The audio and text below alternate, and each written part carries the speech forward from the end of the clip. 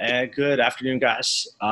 You are on the Barbell Nerds podcast right now with my co-host Will and myself, Sean, and we have Brandon Spayd of the Naval Academy joining us today. Thank you very, very much, Brandon, for taking the time to spend with us and chat a little bit. Yeah, no problem, Sean. Appreciate being on. Yeah, I know. So Brandon and I go back a little bit. He was my immediate superior whenever I was an intern way back in our Penn State days. And I'm still wearing the Penn State barbell shirt for you, my man. So I got that. But basically, start our listeners off with a little bit about Brandon Spayd, who you are, where you're from, where you got, or how you got to Navy, and take it away. Yeah, so as Sean mentioned, so I'm a strength and conditioning coach and then technically a director of operations at the Naval Academy. I work specifically with our men's basketball program. Pretty unique position there at the academy. Actually, our coach was the one that kind of created the position and had the vision for it, which again, when I got the phone call from Coach DeChellis to come on board and to come to Navy, his vision of the position, I thought it was pretty unique and a pretty awesome opportunity. I'm originally from Huntington, Pennsylvania, small rural town, about 35 minutes away from State College. And I'm going on, I think this is year 11 in the profession total, 11 or 12. So I've been doing this thing for a minute now. Yeah. Very cool. Well, if so you're working with basketball. So I'm working with basketball at UND. Sean worked with basketball at UND. Is that the only sport that you're working with at Navy? Yeah. So again, unique, right? You don't normally have that at most schools, working with one team in particular. And again, that was the big intrigue with me coming and pursuing this opportunity, was to be able to just kind of roll up my sleeves and focus on one sport exclusively. Again, I kind of have that dual role, so it's a little bit of administration work, a little bit of that, office work type setting as well, which, trust me, takes up a lot of time. But then training wise, I'm working with just our men's basketball team. And one thing to also throw out at you is we have, it varies year to year, but right now we have about 26 guys. So we almost have two teams worth. We have a varsity and a JV squad there at the academy. So I didn't realize that. Holy, that's awesome. Well, yeah. It's interesting. It is. Well, It is. Yeah. So working with basketball exclusively, I know Sean can kind of relate to this, but working at UND, we all work with multiple sports, 3, 4, some people 5 sports. So we kind of have one foot in the door, one foot out with each team. So we're not at practice every day with our teams.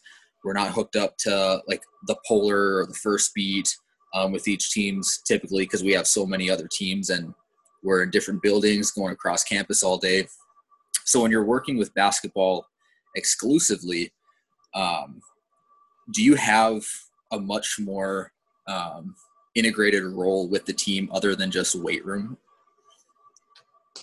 Yeah, great question, Will. The answer to that is yes. And that honestly was, again, one of the reasons why I came, was because I wanted to be more integrated within the confines of the staff. I wanted to be in staff meetings each day. I wanted to talk to our coaching staff, help educate them on what I'm trying to do, what we're trying to accomplish in each, training cycle or whatnot, what the off season should look like, what in season should look like, all that fun stuff. And as well, I just think as a strength and conditioning coach, to have that opportunity creates value. And I think that's something that we all really, look to, obtain within what we do. I definitely have been fortunate in that regard, as far as working with only upwards of 4 teams at a time. When I was at UAB, I oversaw our men's and women's basketball programs and our men's and women's golf programs. And then going even back to my time at Penn State, I had only worked with 2 or fewer teams. So again, really, really very fortunate and lucky would be a word I would use to get those kind of opportunities. But I also learned and recognized really, really quickly and also spoke to, certain mentors of mine that kind of, helped enlighten me on as far as what you're looking for and what you would like to do. And again, just super blessed and fortunate to be in the role and position I'm in. Yeah. So what does your kind of day-to-day role look like, especially on days that you're not training the guys in the weight room? Are you at practice, and are you like on the court? Are you doing rehab with guys? What does that look like typically for you? Yeah. So days that we're not training, obviously at practice and travel with the team at games and all that fun stuff. We did just get a nutritionist just about a year or 2 ago. Scott Mayer, Awesome. great guy at Navy. But I've tried to, again, in that kind of that ops role, I kind of take that on, and I find I take thorough enjoyment in that aspect of the physical development program. I think it's a very, very valuable piece to the puzzle, so to speak. So being able to kind of help, I won't say completely control, because our guys still have to go eat over at the cafeteria, or King Hall is what it's called, with the rest of their company and or brigade. But about 48 hours before competition, as well as after competition, I'll kind of design and or make sure, we're putting the right nutrients in our body. So, and then to go a little bit further, Will, I'm just there for our guys, whether it's meeting with guys or the operations type of stuff. So that could be emails back and forth with other teams, making sure that they've done what they need to do to be able to get on the yard. Whether that's getting us our travel set. So pretty much, like a Dobo position. So Okay. any type of transportation, whether that's bus or plane, whether that's hotels, making sure things are booked, making sure we've got the rooms, making sure we've got space when we get there for meals and all that fun stuff. So again, like I said, a dual role, unique, a lot different than most strength coaches. Again, that was the intrigue of coming there and doing that.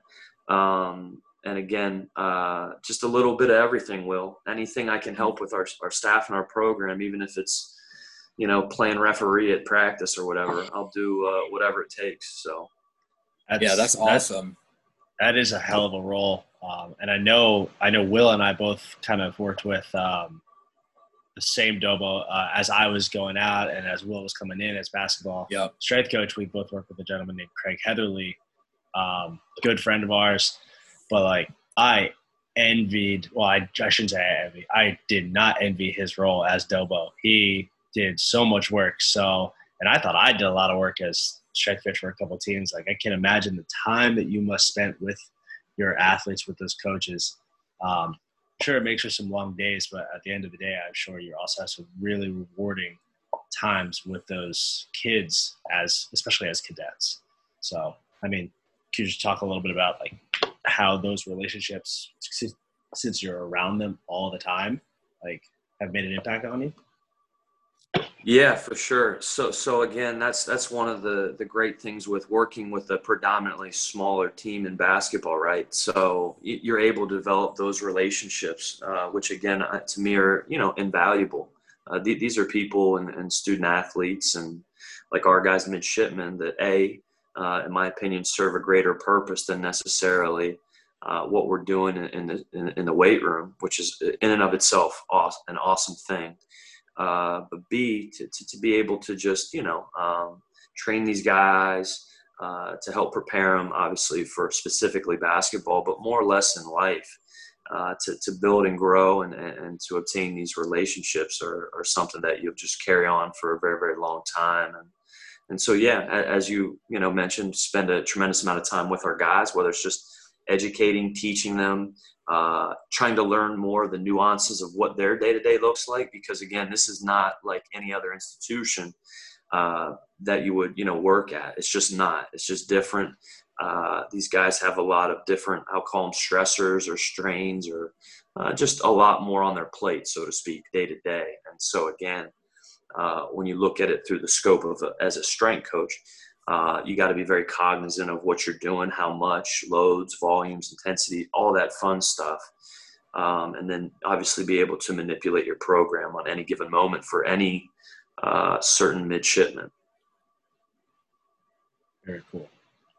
Yeah, I think the role that you have is incredibly unique, not just because you train a basketball team with 26 guys, A squad, B squad, and the fact that you have the dual role, but you train some of the coolest people or some of the most well-respected people on the planet, people that are in the Navy, people, Army, Air Force, anything like that. Like, that is just the coolest thing on the planet. So how do you balance their training in the weightlifting for their sport with the other training and the other physical training they have to do, or even any other stresses that they have to do outside of their sport? Because that is it's a whole different realm. Can I kind of add on to that, Sean? Yeah. Well, Brandon, correct me if I'm wrong, but they have like physical training or testing they have to do annually just to be in the Naval Academy, correct? Yep. Good question. Yeah. So how do you, just kind of to bounce off Sean's question, how do you balance performance training for basketball, but also making sure they're training correctly for the Naval Academy and just for the longevity of that? Sure. Yeah. Both phenomenal questions and something I've now learned much more in depth of how things work. And that's kind of what I was talking about there a second ago. So as far as they call it the PRT, the physical readiness test, right? And that's actually just recently changed, and they have to run 1.5 miles, and now they're going to hold a core plank and then do a certain amount of push-ups. And so I kind of use that as a tool in their training. Obviously, there's nothing wrong with having a great aerobic base. There's nothing wrong with showing core stability, and there's nothing wrong with showing some muscular endurance in their upper body, right? So I go ahead and take those 3, movements and certainly have it implemented as part of my, training phase in and out, woven in and out of our program, whether that be leading up into the fall, which we're coming off of basically an off season, or then in the spring, which we're fortunate enough to do ours after season, so I can help prepare them a little bit for that and get them kind of ready. So again, that's not obviously all I'm doing. I'm not just there to train them for that PRT, but I do try to help our guys put their best foot forward and get their best scores, because again, something that's a really big deal there is even in that PRT, they get a grade, they test, they're evaluated in everything that they do, which is again, a pretty awesome thing. And so their time is important. How many reps they get is important. How long they hold that plank, very, very important to these guys. So they take great pride in this, again, making my job that much exponentially easier. But so again, if I send these guys with an off-season program, there's going to be a dash of that stuff that's going to kind of help, acclimate them to being able to do or to adhere to, getting a great score on that PRT. Our guys as plebes, which is AKA is basically freshmen, right? They do a lot of training in the mornings, particularly. They'll get up with their companies and they might do any and all. Really, it's up to their company leader. So we do have days where our freshmen will come in and they'll say, "Hey, coach, I just ran, 10 miles this morning," or we just, did basically like a, 30-minute hit styled training session. And, just knowing what I know now and the experience I have here in particular, and then taking from other institutions as well, I just, try to use my best judgment. And so if we need to deload the kid for that day, or we mitigate or minimize kind of what we're doing in that strength and conditioning session, because there's a lot that goes on in that session. It's just not, straight weightlifting. I'll do that. I'll do whatever it takes to kind of, make sure that the student athlete's safe and put them in the best place to be successful. I had Really an got to athlete. adjust on the fly. Yeah. Yeah, if I had an athlete come to me and said, "Our coach made us run 10 miles at 6 a.m. in the morning," I would go out for that coach. Like that's that's such a different that's such a different stressor for me to wrap my head around. I guess. But you've done an awesome job since you've been there. I know you said, how long have you been at Navy again? I forget that. Sorry. So this will be year 4. Okay, Yeah. that's right. That's awesome. Yeah. Well, okay. Obviously, being in like a military environment is going to require a lot of psychological strength or mental toughness, kind of whatever word you want to use for that. And there's a lot of debate on whether or not like militarized training is going to prepare you for your sport, on the mental aspect, whatever. I don't think it really matters that much. But working with these kids who are in the military academy, in the naval academy, they have to be very strong-willed people. So can you just touch on how you work with these, how much easier, or maybe it's not easier, but what it's like working with these kids who are generally like-minded and self-motivated, highly driven people, that you don't have to always, get on their ass for not doing the right thing, I guess. Yeah, Will, great question. I actually think sometimes it's a blessing and a curse. So we have these type A personalities, which again is an amazing and awesome thing to be around. And they want to always overachieve. And sometimes, again, you have to use your best judgment to kind of pull them back a little bit, pull the reins, for sure. Because, one thing that they will do, whether they know it or not, and I know they're 18 to 22 and they can go, and they can probably push through things a lot better than you can as you age. But, they'll overtrain a little bit. That's something that does occur a little bit. So, again, just using your best judgment, trying to have an open line of communication.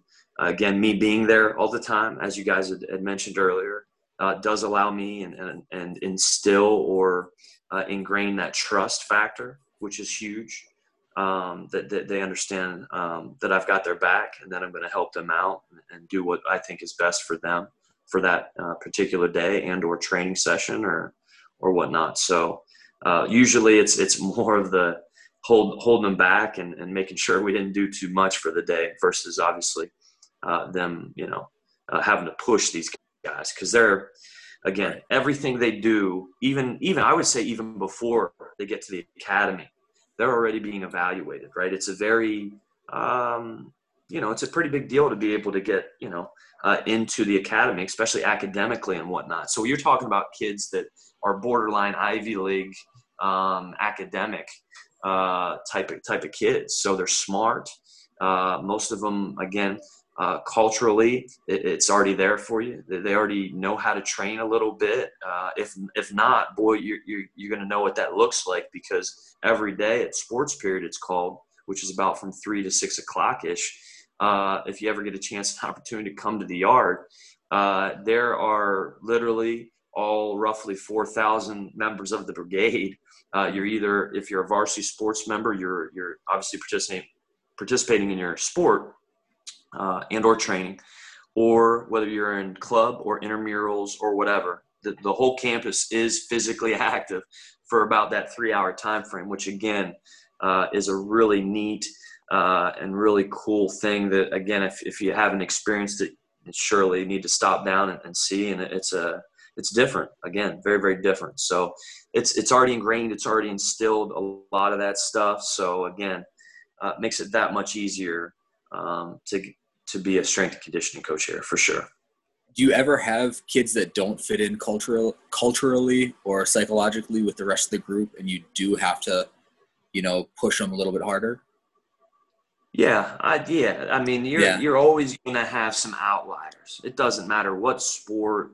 It doesn't matter, male, female. It really doesn't matter. You're always going to have a couple of outliers, but overall, in my experience with working in hoops as well, predominantly for the past 11 to 12 years, again, these are exceptional student athletes. Yes, sir. Yes, ma'am. That kind of thing.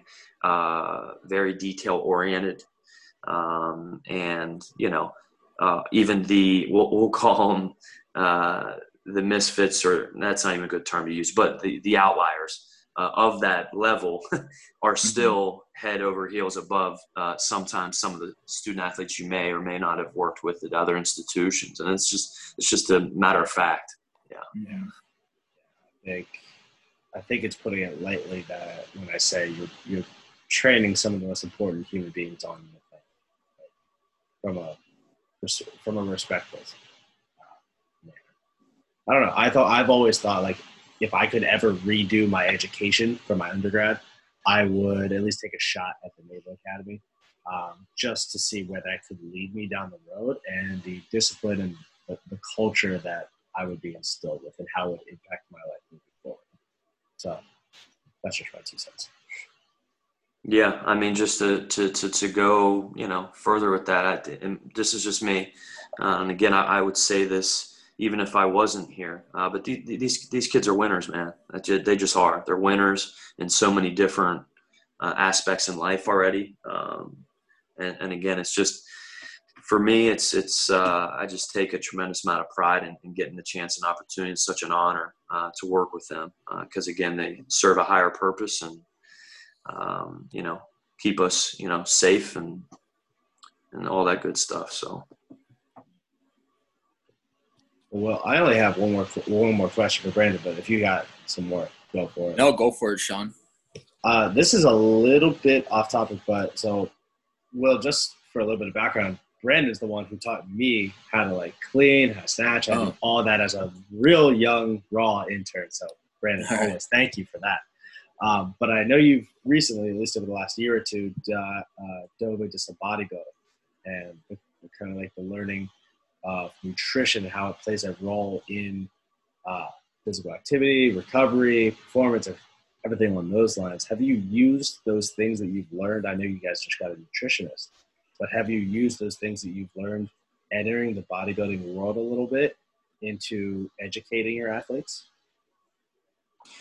Yeah, 100%. I definitely have. I don't try to overstep my boundaries, right? So I'm not a registered dietitian necessarily. So I stay in my lane a little bit because I just think that's the professional thing to do. Right. However, I do feel very comfortable giving, I hate to use the word generic or general advice because I think I'm a little bit further down the line than that. But I think for the most part, 18 to 22-year-olds, 9 times out of 10, it's probably a caloric intake thing that we probably need to increase. We probably just need to look at certain food sources and clean them up a little bit. If you're probably a body comp type of individual. So, big thing for me is I take body compositions on these guys at least 3 to 4 times a year, either a DEXA, BIA, bod pod. So some sort of assessment. I try to keep it really, really consistent as far as the timing, keeping them somewhat, dehydrated and all that fun stuff so that we get again, hopefully a consistent number or evaluation, and then kind of go from there and sit down and really individually, because each one of them are different, right? In so many different ways, particularly nutritionally. And then try to kind of prescribe a little bit to them without, again, overstepping my boundaries. If we feel as if we really need to put a plan together, I send them to our nutritionist, again, staying in my lane, but overall just try to give them very sound advice and have kind of put in that physical development realm a systematic approach as far as when our guys come over, making sure they're getting calories before a workout, post-workout getting calories, talking to them about what they're eating and the choices that they have over at the dining hall. And then again, obviously, I get fortunate enough to oversee those things, particularly when we're on the road or before a home game, choosing those meals that kind of help fuel us up before we compete. So, but yes, me delving personally into a little bit of bodybuilding and understanding just more along the lines of just the biggest thing to me is the caloric intake versus the training and what we're doing and how do we manipulate these two variables to get the output that we want, particularly from a body composition standpoint, to allow ourselves to be to enhance overall performance has certainly helped for sure. And I would advise any strength coach to try to, brush up on their nutrition and that and whatnot. Because I think, that was the one thing in my experience, whether it was a long time ago when I was a student athlete or maybe even at the beginning of my career, that I don't know if I had as much knowledge, information, or tutelage and or mentorship on that aspect of the whole grand scheme of the pie, so to speak. And I wish I would have had that yearning desire that I do now to continually learn, whether it's personally or professionally. Yeah, that's such a big piece of that pie. Like, you could literally put nutrition at the bottom, at the base of the pyramid of performance. And if you eat like shit, your recovery's gonna be shit. Your workout's gonna be shit. Performance gonna be shit. So actually, one of the first things I do with our guys, Sean and Will, when I get them, and this might surprise you, and I don't know if other strength coaches you'll speak to on your podcast, if they would say the same, or maybe they'd even tell me that I'm crazy. But when I put a triangle up on the board, one of the first things I do with our freshmen on that pyramid or on that board, we talk about recovery, but it's sleep. Second phase is nutrition, and the bottom of that is the training. Just because now, again, in my experience, it's really, really simple. You have to get enough rest, or what we do training-wise doesn't really matter, or we're never going to get anywhere. Then after we check that box, or we get great at doing that, which I know it sounds funny, but again, at the academy, if I told you how much stuff these guys got to do at the end of their day, if I told you the whole day, you would sleep is very exponentially more valuable there than anywhere else, because they just don't get it as well. Right. And then number two would be then their diet. Again, same thing. I can train any athlete I work with, but if they're not eating too well, it's not going to elicit the response we want again. And then thirdly, obviously, the intensity and or the variables of what we do and program or periodize is huge. But that to me is like the third element of that whole thing. So that's the first thing.